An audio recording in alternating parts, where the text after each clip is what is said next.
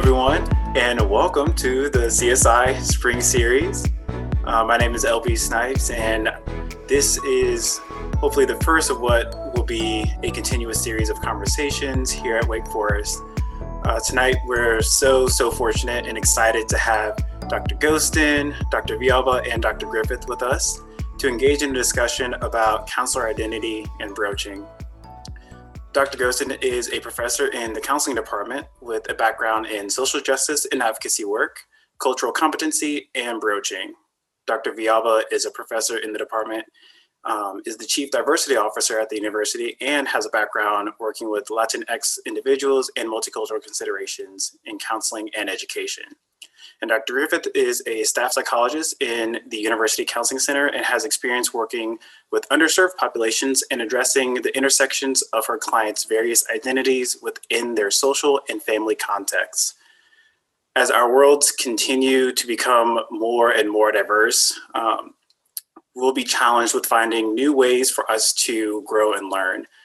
That includes learning about ourselves, the people we serve, and how those moments of continued learning come together. As we continue to reflect on recent events over the past year, including the events that led up to and followed the inauguration, we see how significant race and identity is to many people. Regardless of how you have processed these events over the past year, we want this conversation and the series as a whole to be a space for our collective continued learning. Our speakers tonight have backgrounds in the counseling profession and experience using broaching in practice. So we hope that in sharing their experiences and perspectives, we can all feel a little bit more comfortable with the process of broaching and more confident in our counselor identities and how they influence our practice. Thank you so much, LB, for introducing our series and this evening's speakers. And again, welcome everybody. My name is Bobby Lang, and I will be co-leading today's session. Before we begin, we do have a couple housekeeping items. So first off, I want to note that identity is complex, nuanced, and multifaceted. First off, we only have an hour together for each session. So while we will get to work, we'll work to get the most out of our time together. We do consider this to be opening the door on these conversations rather than attempting to get to the bottom of everything. In future iterations of the series, we hope we can dive more specifically and more deeply into these topics. And so if you walk away feeling a sense of wanting more time spent delving deeper, please keep in mind we're hoping to make that happen in the future. And also, please let us know. We're planning on sending out a survey regarding this talk to give you an opportunity to provide us with feedback. So please take the time to fill it out so that we can make the series as meaningful and valuable as possible. And next kind of item of housekeeping is if you have a question, please go ahead and post it in the chat, and LB and I will monitor those questions. So there'll be a Q&A at the end of this whole discussion. And so if your question has not been answered by the end, we will do our best to ask those questions that may not have been addressed. And with all that being said, I think it's about that time that we begin this discussion. So to start us off, I thought it would be helpful to know a little more about what broaching is. And so Dr. Ghostin, you briefly touch on broaching in the cultures course, but we're curious to know what your definition of broaching is. Excellent. Thank you, LB, Bobby, CSI in general, for just your vision and making it happen. So awesome. And thank you for your work and your time. And thanks for those that are popping in to learn more about this concept. Broaching is not my thing, is not my idea. I didn't form this concept. Dr. Dave Vines, in a 2007 article, and I'm so excited that 2020, she also published a article that gives us some more how-to. I know previous students and current students are like, okay, so now how do we do it? The first article kind of talked about it, but she has a new article that will definitely jump in more about the actual how-to. Broaching, in essence, opens up a space by which the counselor invites the client to talk about differences. And we focus mainly on race, but I constantly say, and I say it in the article now, the 2020, they bring in more elements of areas of intersectionality, right? And so while I say race, that also means religion. That means being of able-bodied. That means how you identify as a person, right? And so the article itself speaks to race. But what the article tells us and the research tells us is that it's the counselor's job to invite these topics into the room. And so my students know that it wouldn't be me if I wasn't a little bit humorous, right? You don't walk in the room and say, "Hi, my name's Dr. Michelle and I'm Black. What about you?" That's not broaching. That's weird, right? So that's not what this is, right? It comes in context, right? It comes in that you want to indicate to the client that whatever topic is up, this is a safe space. If it is belief system, if it's how you live your life, right? And we focus on the race, or that starting point. Another way to look at broaching is providing a space by which a clients can talk to you about ways in which they feel oppressed, areas in which they feel like the world is against them, or maybe the system, if you will, systematic oppression, work, significant others are not understanding their worldview. And then the last thing I'll say to that is because of the multicultural and social justice competencies, it is our task to understand our client's worldview. And so broaching invites that into the space, and that it is believed to be the counselor's job to do that, not in some weird, awkward way, like I demonstrated, in a meaningful way that allows the client to have information on that. And if there's time, I have an example that I could share if that would be helpful. Yeah, and we might even have an opportunity in one of the questions for that. Thank you, Dr. Gostin. That was really thorough. We appreciate that. So kind of trying to engage the discussion further, Dr. Villalba, how would you define broaching? And also, how might that have changed over the course of your career as a professional counselor? Thanks for that, Bobby. So hi, my name's Jose and I'm Brown. How'd I do, Michelle? Michelle, was that good? We got to work on that. On that. So awkward, right? It's so absolutely awkward. I'm so glad Dr. Gostin gave that example because I think in a lot of ways, these topics are difficult enough to talk about, right? And so to make it even more awkward, there's a lot of finesse that goes on with this notion of what broaching is. You know, Bobby, I was a school counselor before I graduated with my PhD, and I worked in private practice, and now I do something that is so far removed from whatever I thought I would do when I was training to be a counselor. But I think I go back to being a first-year counselor in 1996 at an elementary school. And I remember distinctly having kids in my small groups where we didn't really talk about race or gender or ethnicity or anything like that, because what was the presenting issue was, Mr. V, my goldfish died and I'm really, really sad. Okay, well then we're going to talk about that goldfish and how sad that is. And then I guess that's why they call it solution-focused counseling, right? Brief solution-focused counseling. But then there were times, particularly with students who, unfortunately, as the statistics would tell you, were either in learning disability programs or were in behavior education programs where race did become an issue, ethnicity did become an issue. Those kids were also a little bit older, sometimes third or fourth or fifth grade. And I remember in that same first year, on one end, dealing with the grief over a dead goldfish, also working with 9, 10, 11-year-olds who were wondering, Mr. V, am I in this class because I'm Black? Am I in this class or in this special program because I'm Native American? And I'm distinctly thinking about kids who I won't share names with, but 25 years later, I can still think about those moments, right? And so I've always seen broaching as an opportunity. If you know, and I appreciate how Dr. Devines defines it, but if you as a counselor, whether it's your training, whether it's your own core beliefs and disposition, whether it's your spidey sense, Dr. Gostin and I often talk about that spidey sense. You know that broaching is one of the tools that you have, and whether or not you match the race or ethnicity or identity marker with that client, knowing that there are times when you have to go there, right? And more importantly, there are times when clients are inviting you to talk about it. is this about race? Is this homophobia? Is this Islamophobia? And for you as the counselor to be like, oh, well, I don't know. So tell me about your family of origin issue. Yeah, that's not really the way to do that, right? So I'm sure we'll have other chances to talk about it, but that's how I remember first coming in contact with this concept of broaching before Dr. Dave Vines wrote the article and coined the term. So thanks, Bobby. Awesome. Thank you, Dr. Villalba.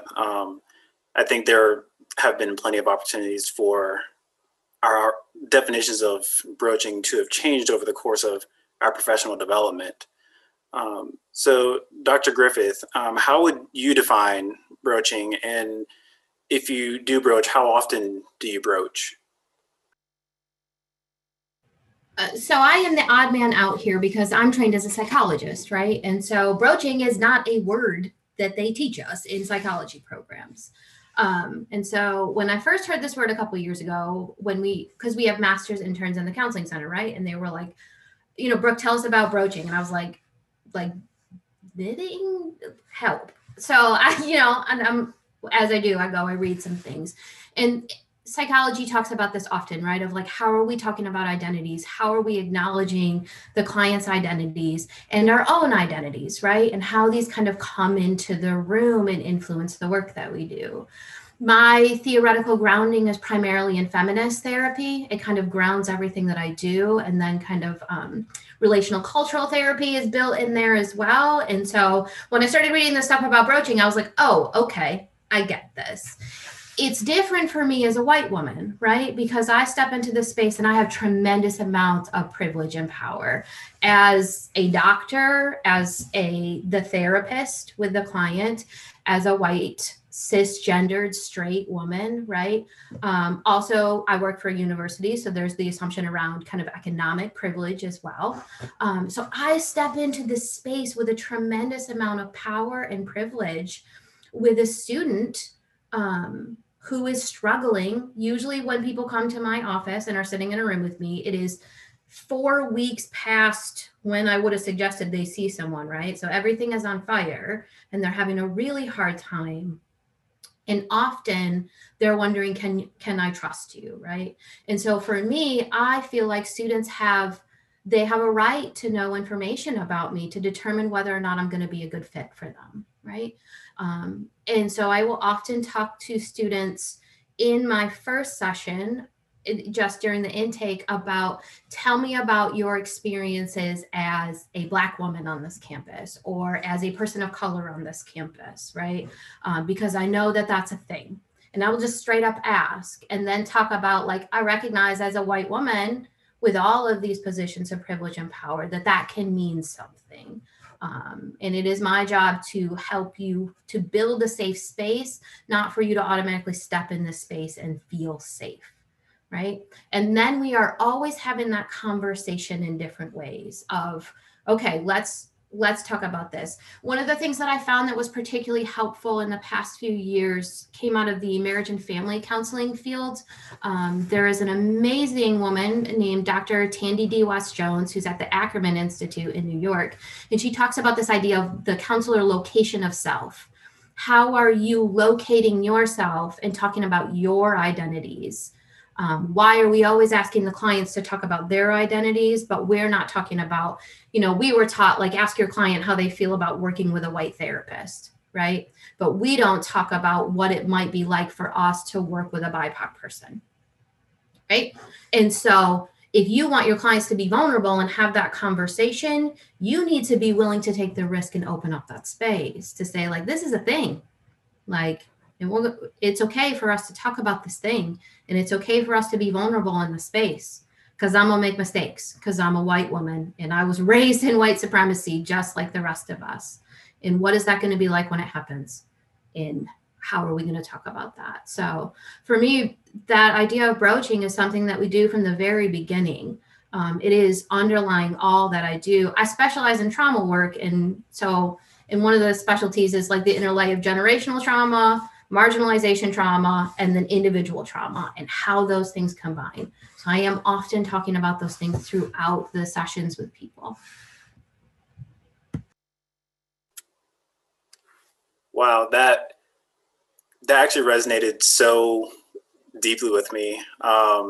Just the fact that there is so much that goes into broaching, and how, as we are trained, it's usually we want to create that space for our clients, but never really with ourselves. So kind of as a follow-up into everyone on the panel, you know, is broaching an ongoing process for you, or should it be an ongoing process?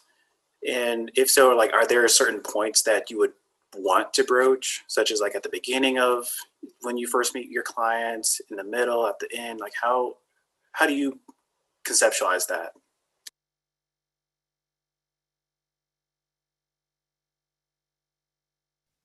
It depends. Did I get that right? Right? Isn't that the answer to everything on every exam you've all ever taken in your whole entire life? I know, right? But it does depend, right? LB. I mean, I think the development, the psychological development, the human development of the person that you're working with. I mean, Dr. Griffith, you know, whether you're working with a first year student or a graduate student, it's going to depend. I don't know that when I used to be a clinician, that I brought it up early on, right? Now, it is interesting, as Dr. Griffith was talking about her example, I'm like, oh, that's like part of an intake, right? Particularly since you referenced Wake, a PWI in the South, disproportionately populated by people with wealth and who are white and cisgender. And so again, that is the quintessential, it depends, right? When I worked at UNCG before I worked here as a faculty member, not as a member in their version of the UCC, it's a little different, right? But I guess, LB, the only way that I would reframe your question is knowing that at some point in that therapeutic relationship, there'll be a good time to bring it up, whether it's early on, whether it's in the beginning. I would argue that probably towards the end is not a good chance or a good idea. Otherwise, you might want to end. You might want to make room for more hours in your week for some follow-up sessions. But it really does depend on how early you bring it up. The other thing that you mentioned, there was a could question, right? In your query to us. I think it's always open for discussion, right? And so I don't want to make it. I don't want to, elicit our inner Alice's and start getting all over the should and whatnot. But I do think it's better to do that than not.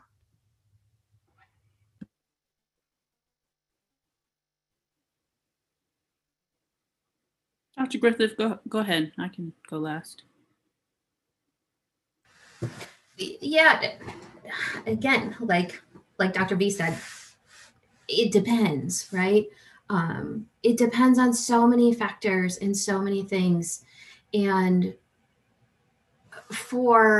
I think it depends on the identities of the counselor as well, right? And like the identity of the client that's sitting across from you. For a client who has a lot of identities that are overlapping with mine, like that might be something that we talk about a little bit later, right? That's not as salient in the room. I'm more likely to talk about like, what's it like to sit with a therapist or someone that you don't know and talk about these things, right? For a student that's coming in that identifies as a person of color or holds another marginalized identity, I'm probably going to bring that up sooner because I know that they're probably thinking about it. Right. And I hold so much power within that space that it's my job to open the door of that, of like, it's okay if you're thinking about this, like, it's okay. We can talk about this. And so for me, like, it does depend. It depends on how often we bring it up. It depends on what the person is struggling with and how often we need to bring that up. Right. I feel like if you bring it up enough times and you talk through it enough times, it doesn't always have to be something that you explicitly address either. Because once you lay the groundwork enough, clients feel comfortable saying, sometimes I feel like you don't get this because you're a white woman and that makes me mad. And that for me is a win. Great. Because I have laid enough groundwork that you feel safe saying that to me. Cool. Let's see what we can do about that. I am certainly sorry that you're having that experience, and I can see how that can happen. And so it all depends. I think the most important thing is to think, like, at first it's going to be uncomfortable. The more you do it, you're going to get comfortable with it. It's going to be better. Your discomfort doesn't mean it's not the right time necessarily. It's just an uncomfortable conversation to have, because race and power and privilege is not something that we have necessarily talked about openly until recently. So. Well, I'm going to follow my colleagues and say it depends. And I enjoy the idea of narrative. And so I'll give my answer in directly answering the question and a story of when I didn't do it. My belief system is that within those first sessions, especially me as a Black woman, I want to know how my client is experiencing me, right? Most of you know that I was on a mission trip. I call it my mission trip over on the West Coast in Spokane, Washington. 5 minutes from Idaho, a place where there were not a lot of beautiful brown faces. And when I went to Spokane, and for you who know what I mean by broaching, I felt like I was at infusing. Infusing in short, meaning that I walk the walk, I live it, I talk it. It's who I am in the classroom, it's who I am in session, it's who I am at home. I don't mind talking about these difficult topics. Magically, when I showed up in Spokane, I did not broach. I now can say that I think I was afraid to broach.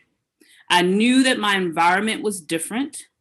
I knew that here is this beautiful Black, brown person here who has to be careful that she doesn't come off as the Black person who always wants to talk about being Black and race.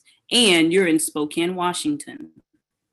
And I knew that. I had this awareness, and I knew my training, and I knew my passion, and I knew all those things, yet I wasn't true to myself out of fear. I can't put myself in a position where someone assumes that this is my thing and I'm going to come here and I'm going to drive it home. So in that space, I remember with clients, I didn't broach until midway through. Or I remember, again, if you continue on writing notes saying, okay, this week, make sure you ask about this, or make sure you say this. Like I was trying to force myself to get it in. That's that initial stage of the broaching process. I'm going to try one thing. So how is it coming in here to a school? Okay, well, that's very easy. Like, a school. Okay, you could go to a private practice or an agency. So it depends, but yet, and I love the new 2020 article, what talks about, I think what Dr. Griffin, I heard you saying at the beginning, we've got to do our own stuff as well, right? I've got to be willing to bring that uncomfortable topic in the room and recognize when it's my fear, my resistance, that's not allowing my client and I to have these difficult conversations. And so how long did it take me to get it together and consult and talk? And I didn't talk to my colleagues there about it because they didn't look like me. I wasn't sure. Remember the first time I mentioned the word in class, 30 some students, they looked at me and thought I was talking about the brooch on a coat. And I thought, oh, and not tell them, or I can't risk my career right here, right? So it took me probably a year and a half before I said, you got to get out of this fear space. And if it means it costs you your career, it's the chance you take. So it depends.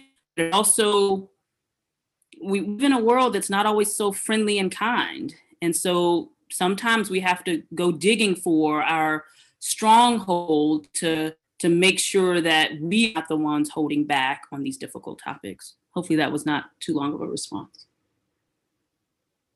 No, I don't think so at all. I think it was really valuable to get those insights. And I appreciate the "it depends." It's a very familiar word again. So And I think it's important. I think there's a reason for that. I think it acknowledges the complexity of these topics. And kind of going off a little bit of what you said, Dr. Ghostin, regarding like early experiences in broaching, I was wondering, since a lot of you have had, or actually all of you have had some experience as supervisors of different people kind of getting into this and, getting into the field right now. Has there been a time that you've seen broaching go well as a supervisor? So somebody that you're supervising, and then is there a time that you've seen it where it maybe didn't go as well?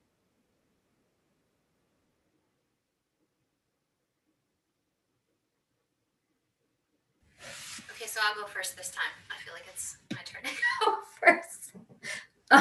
Yes. I think there are times where I have seen it go amazing, and there are times where I have seen it be a starting point, right? Of like, all right, cool, you did it, great. Because it's hard and it's uncomfortable, and often when you're first starting out. So I supervise doctoral level interns, and then I help with some things with the master's interns as well, just depending, right? And so I just want to give you that preface of like, this is kind of what I supervise. In the beginning, and this is going to be another, it depends too, right? Because like it depends on the supervisee, where they are in their level. It also depends on their identities, about where they feel comfortable having that conversation and where they don't. I feel like one of the greatest opportunities for me for growth was my supervisee last year identified as a Black woman. And I was like, you got to talk about this. And she was like, no. I'm not going to talk to this rich white kid about me being a Black woman. And that I had to really, really challenge myself around that, right? Of like, okay, no, actually, she doesn't need to do that. And so there's a lot of nuance that goes in that, in watching her kind of find the agency and the power and the self-confidence, right? To like start to find her voice in that was pretty powerful. And in the beginning, when she did it, it was hard and it didn't come out eloquent and like this nice speech. But that's the thing, is that it never has to. We can make mistakes and be like, oh, that came out weird. Sorry. That felt weird for me. I wonder how that felt for you, which is something I do in therapy all the time because I'm just a super awkward person. So I have seen, that starting point of like, oh, that was really awkward. And the person's like, no, it's fine. It's fine. It doesn't bother me at all. I don't think about that. And I'm like, okay, that's cool. I have also watched people do it just in beautiful ways that you can tell that it really resonates with the client that they're seeing, and it's really meaningful to them to have someone acknowledge that the experiences that they're having are real, and that it's not something that they're just making a big deal out of, or that they are kind of imagining things or blowing things out of proportion, which is how microaggressions work, right? And to watch a trainee kind of have that conversation and have the person just, yes. And the way that feels for the trainee as well, right? Of like, I was scared to do this and I did it, and it felt like it took our relationship to a completely different place. So that is hopefully not too long of an answer to that. I guess it's my turn to go second now, maybe. Wow. I've seen both ways. In supervision, the mistake that happened to me, I was on the learning end. It was actually in a job and not as an educator, is matching someone with another person because you believe their identities are the same. Right? And we try to mentor people, and I've had people say, I'm going to give you this mentor because she's a Black woman. And in fact, she graduated from Wake, and I finished at UVA, and you guys went to schools, and I'm like, wait, do we have any other interests other than we're Black? Right? So that's a mistake, right? in supervision. You might pair someone according to like background or interest, but avoid this concept that I must someone with a supervisee because of how they look. Again, I can talk about my other program because I'm not there and I still love them. We had a student who was chair bound, and we matched first years and second years with mentors. And I remember them saying to me, "Oh, we matched her with the incoming student because she lost her leg when she was 5." I'm like, huh? So because one's in a wheelchair, like those kinds of things is not okay, right? There's no the base purpose is that, okay, maybe they can share something in common. But my idea is not this material thing that you can just match it with a puzzle, right? Match those in supervision, that can be problematic. On the good side, where it's been productive and helped, is when both people know and it's broached or talked about almost immediately as far as styles, right? As we come together, you're the supervisee, I'm the supervisor. While my view, my perspective is likely going to be different than yours. Notice how I didn't say race, age, like I think we get scared about these big topics. I began to open the space that our perceptions are different. Now I can come back later in a session and say, now, as you sat in the room as the counselor and I'm giving you feedback, what was it like for you to sit in the room with an older male and you're a younger female? Doesn't have to be about me, right? I can use what my supervisee is bringing to the table, right? And then great counselors, then we go, and in the moment of immediacy, you talk to me about how it was with that client. How is it working for you with me as an African-American supervisor, right? So there's many different dynamics by which we can bring this element of talking about differences. And the last thing I'll say, because usually I get this, why are we always pointing out our differences? Can't we point out things where we're similar? Absolutely, right? Absolutely. There's times when you say, gosh, I relate to that. You have a daughter? Yeah, I have a daughter as well, right? So race and those tough topics are the main parts of broaching. But if you're struggling with how to make this, to start talking about it, you can find things that are similar. The idea that you're opening the space by which the client knows, I can come back and talk to this person, or the supervisee knows, I can come back and talk to these difficult things, because we've already started it with some things that are not always easy to talk about.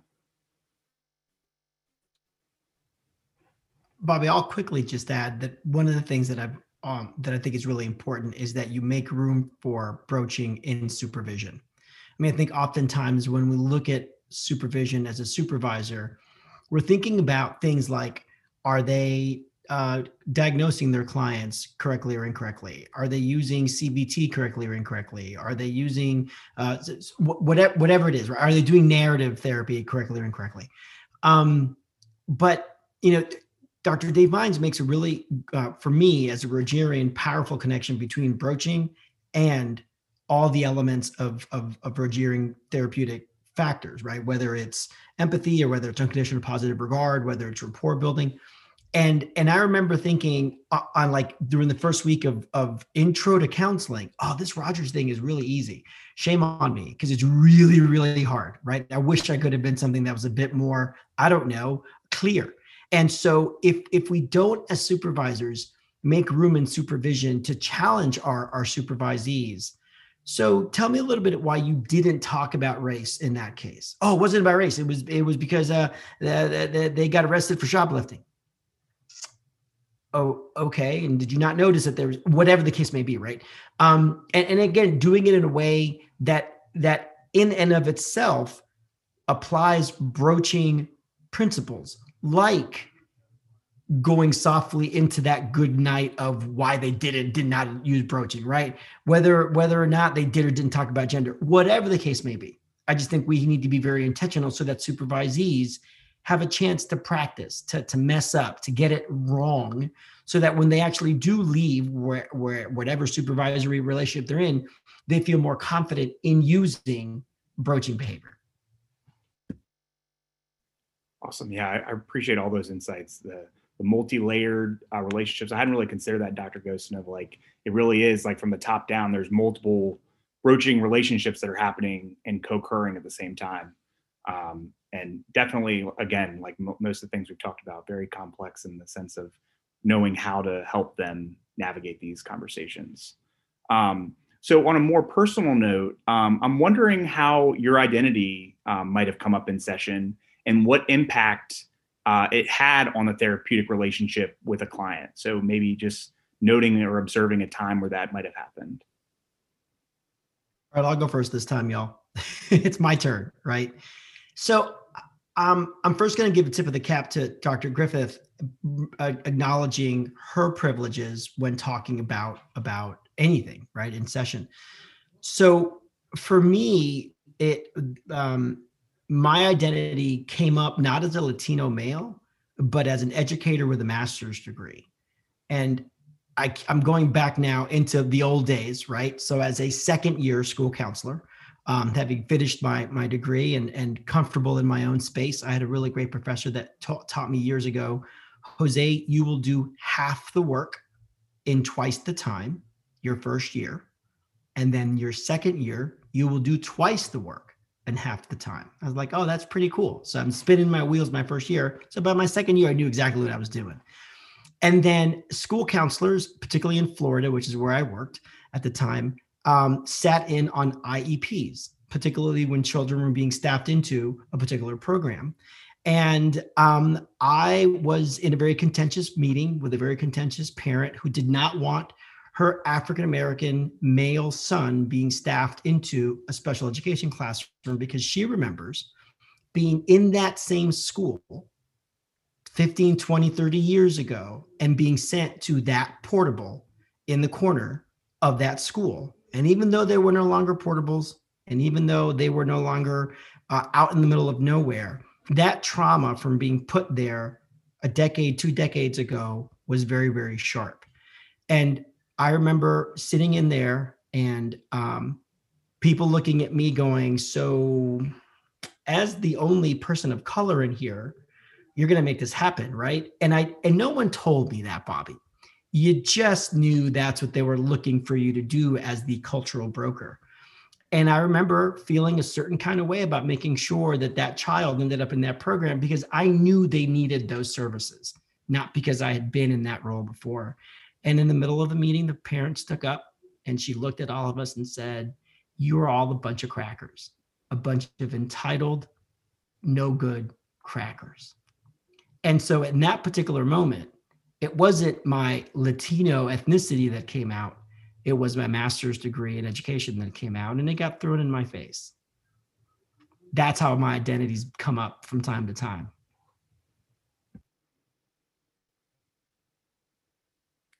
I think for my identity, this may not happen as much now, but kind of reflecting back, there's something about my voice. And back in the day when you like used to make your own, maybe we still do this, you make your appointments via phone. And I developed this thing that I still do. So I like to talk to my clients a little bit on the phone. Now it's usually email. I like the phone. I want to hear their voice. I want them to hear my voice. And more times than not, they'd show up to my office and say, I'm looking for Dr. Ghostin. And again, I have a little bit of sarcasm about me. Let me help you find her, and then I'll say, I'm just playing, it's me. And they literally look at me with this face of like, you're Dr. Ghostin? If my name was on the door, I'd say, yeah, that person, yeah, that's me. And they'd say, oh, okay. And I was like, now I'm curious. Like, what? Who are you looking for? Right. And again, I didn't let the moment pass. So who were you looking for? And they would usually get a little embarrassed or. So it's like, there's something over time when I kept getting that. And so finally I started saying, well, who are you looking for? Like, and they would say, you don't sound like a Black woman on the phone. So was I supposed to say, yo, what's up? You coming to holler at me for therapy? Like, was I supposed to talk in a certain, like, was I supposed to present in a certain way? But their mindset said my voice didn't match that of a Black woman. And so I had to get okay with that while not being okay with that. Because once I realized what it was, and they would say it, those little hairs on your arm, they got a little prickle. They were like, how am I supposed to speak on the phone? And does it matter that I'm a Black woman? And I knew in that moment, yes, it did. So it naturally then, let's talk about that. How is it having this session or this meeting with me as a Black woman? So it's my voice.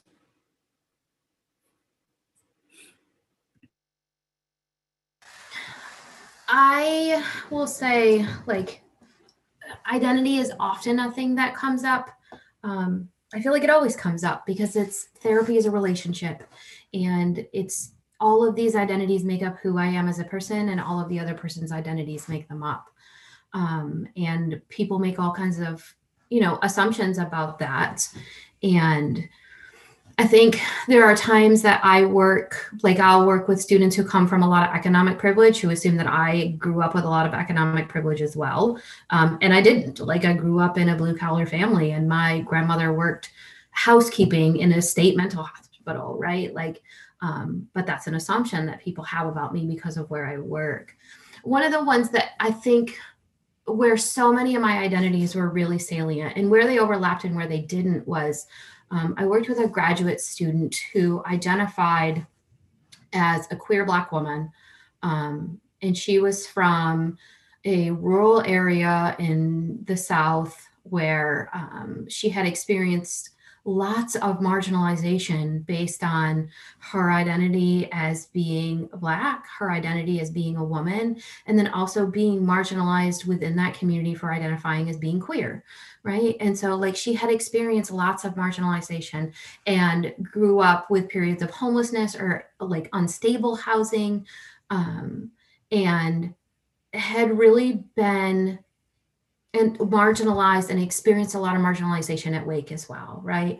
And was really feeling that. And her counselor left the counseling center, and she was working with someone who identified as a Black woman. And she said, I think Brooke will be a really good fit for you.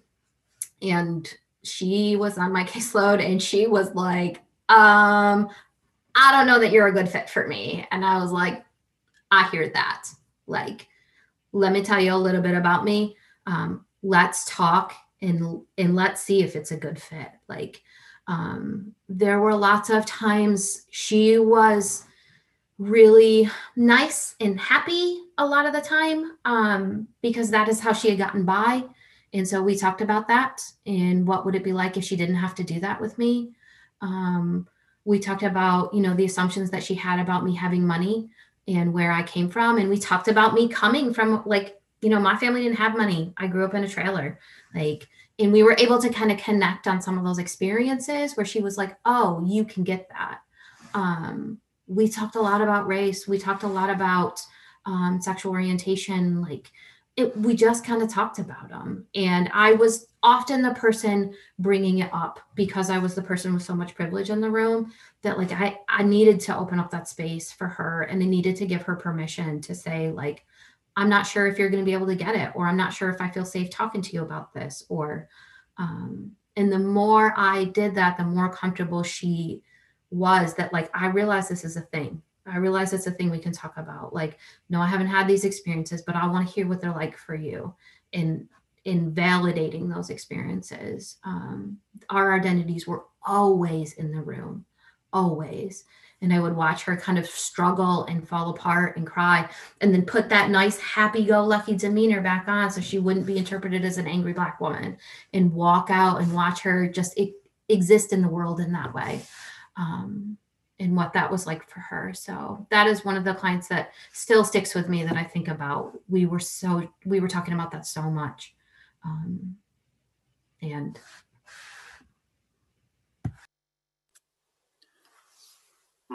Well, thank you all for those insights. I think me personally, I resonated with several of those experiences.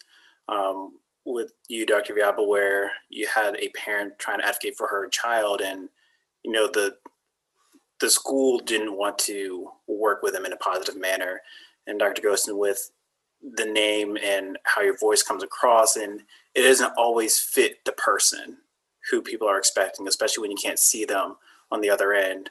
And Dr. Griffith, you mentioned earlier, and a little bit in your recountance of microaggressions and how, you still have to kind of have a stiff upper lip and know who your audience is when you're interacting with them. So I think each of those experiences have a component of highs and lows in terms of broaching or, someone else not broaching the situation.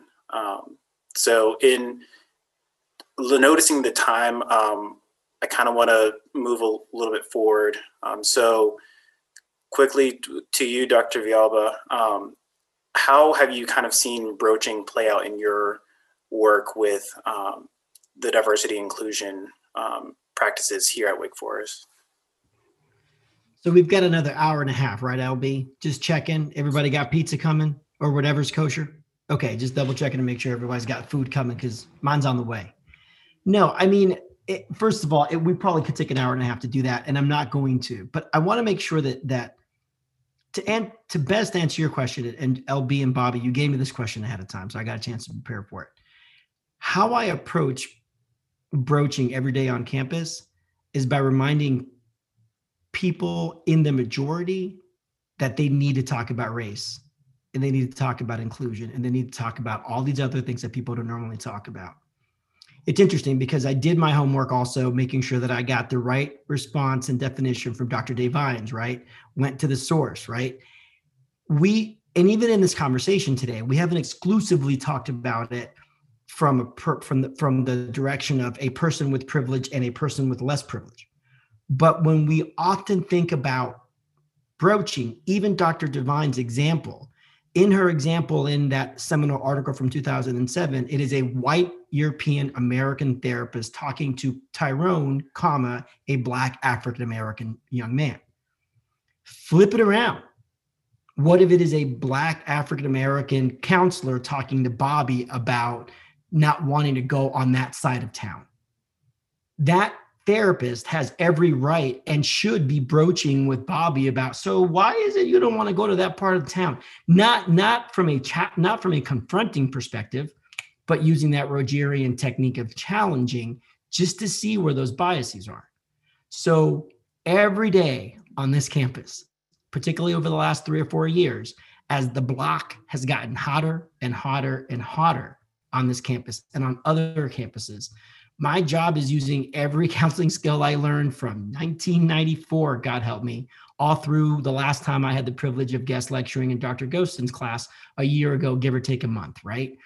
Every single chance that I have, and I'm in these places that I'm not as comfortable with as I used to be, or even as familiar with, surrounded by a lot of folk who don't look like me, who grew up in very different households, who haven't had the kind of talks that I've had with my abuela, with my tío, with my prima, with my wife's nana and the booby, and all these other different mixes of races and religions that we have in our house, and constantly challenging folks who really don't have to ever think about these things. So you want to talk about the insurrection on January 6th at the Capitol? So would you like to talk about Breonna Taylor and Sandra Bland and George Floyd and Tamir Rice and the Emanuel Nine? Ooh, no. Yeah, well, we need to for a variety of reasons.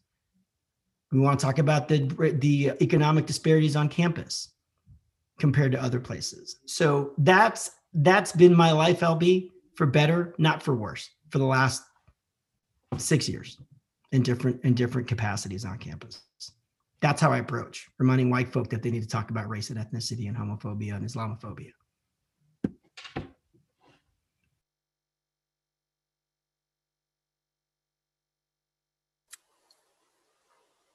Wow, I love that. And I do think we should make an effort to try and have a little bit of like hey, let's talk about this wherever possible. And so now I kind of want to switch gears again to just letting everyone who is here with us tonight kind of just ask their questions, because unfortunately my pizza isn't on the way, Dr. Villalba, so, gotta actually go out and probably get something to eat at some point. But so if you do have any questions, just throw them in the chat and we'll do our best to get to them all. But the first question that I received was, how can we use broaching with a client, or when a client reacts with hostility or a desire to ignore the issue, especially if it becomes clear during the relationship that, there's a little bit of resistance to the fact that identity is clearly in the room.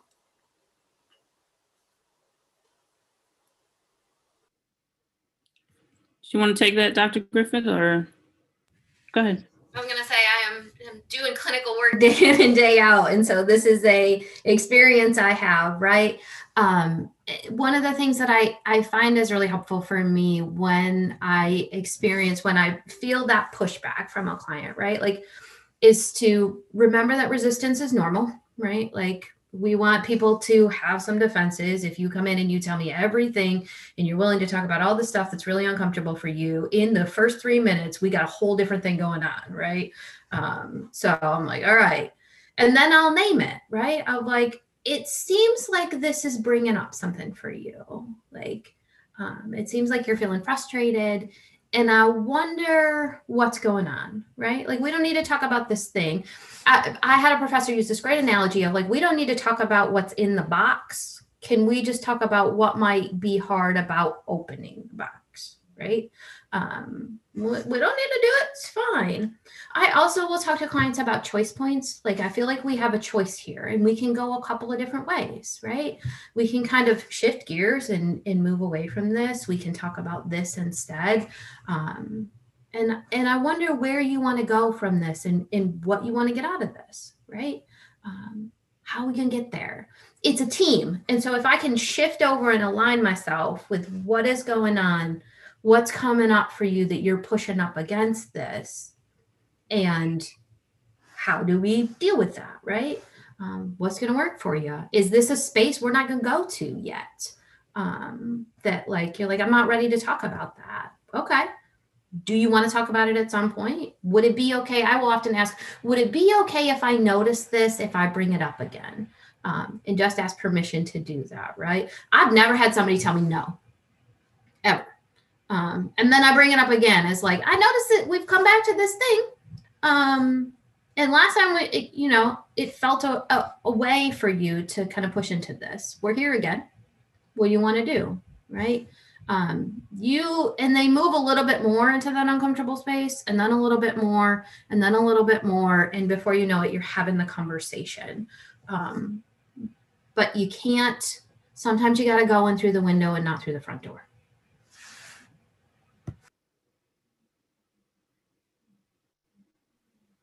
Thank you. Appreciate you answering that question. I felt like that was great to kind of just process through all that.